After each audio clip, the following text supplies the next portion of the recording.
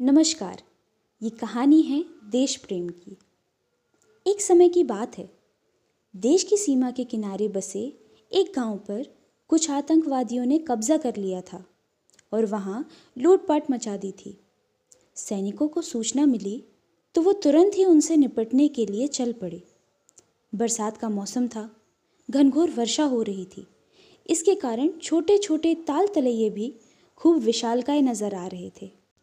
छोटी सी नदी भी उफान मारती हुई बह रही थी, जिसके कारण नदी पर बने पुल टूट गए थे। सैनिकों को वह नदी पार करनी थी, मगर पार करते भी तो कैसे?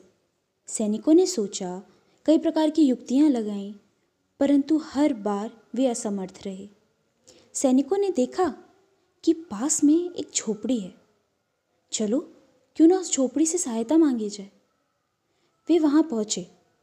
उस झोपड़ी में एक महिला रहती थी, जो दिन भर का कार्य करके आती और अपनी ही झोपड़ी में रहती थी। उस महिला के पास कोई और अन्य साधन नहीं था, यही उसका घर था। सैनिकों ने जब बात बताई कि आतंकवादी गांव पर कब्जा कर चुके हैं और हमें वहां फौरन ही पहुंचना है, इसके लिए यह नदी पार करने के लिए हमें कुछ लकड़ियों की आवश्यकता है, जिसके कारण हम इस नदी को पार कर सकें।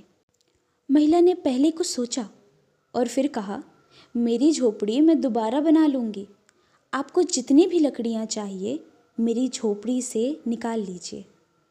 महिला की इस भक्ति से सैनिक गदगद हो गए और यथाशीघ्र ही नदी पर एक पुल का निर्माण कर दिया, जिससे सभी सैनिक नदी के पार उतर गए।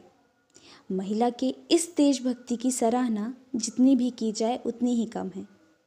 सैनिक जल्द ही उस गांव पर पहुंच गए जहां आतंकवादियों ने कब्जा कर लिया था।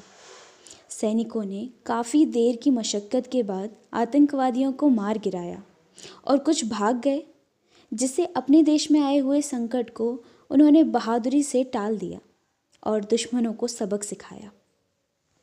इस कहानी से हमें यह शिक्षा मिलती है कि देश प्रेम और देशभक्ति से बड़ा दूसरा कोई और धर्म नहीं है।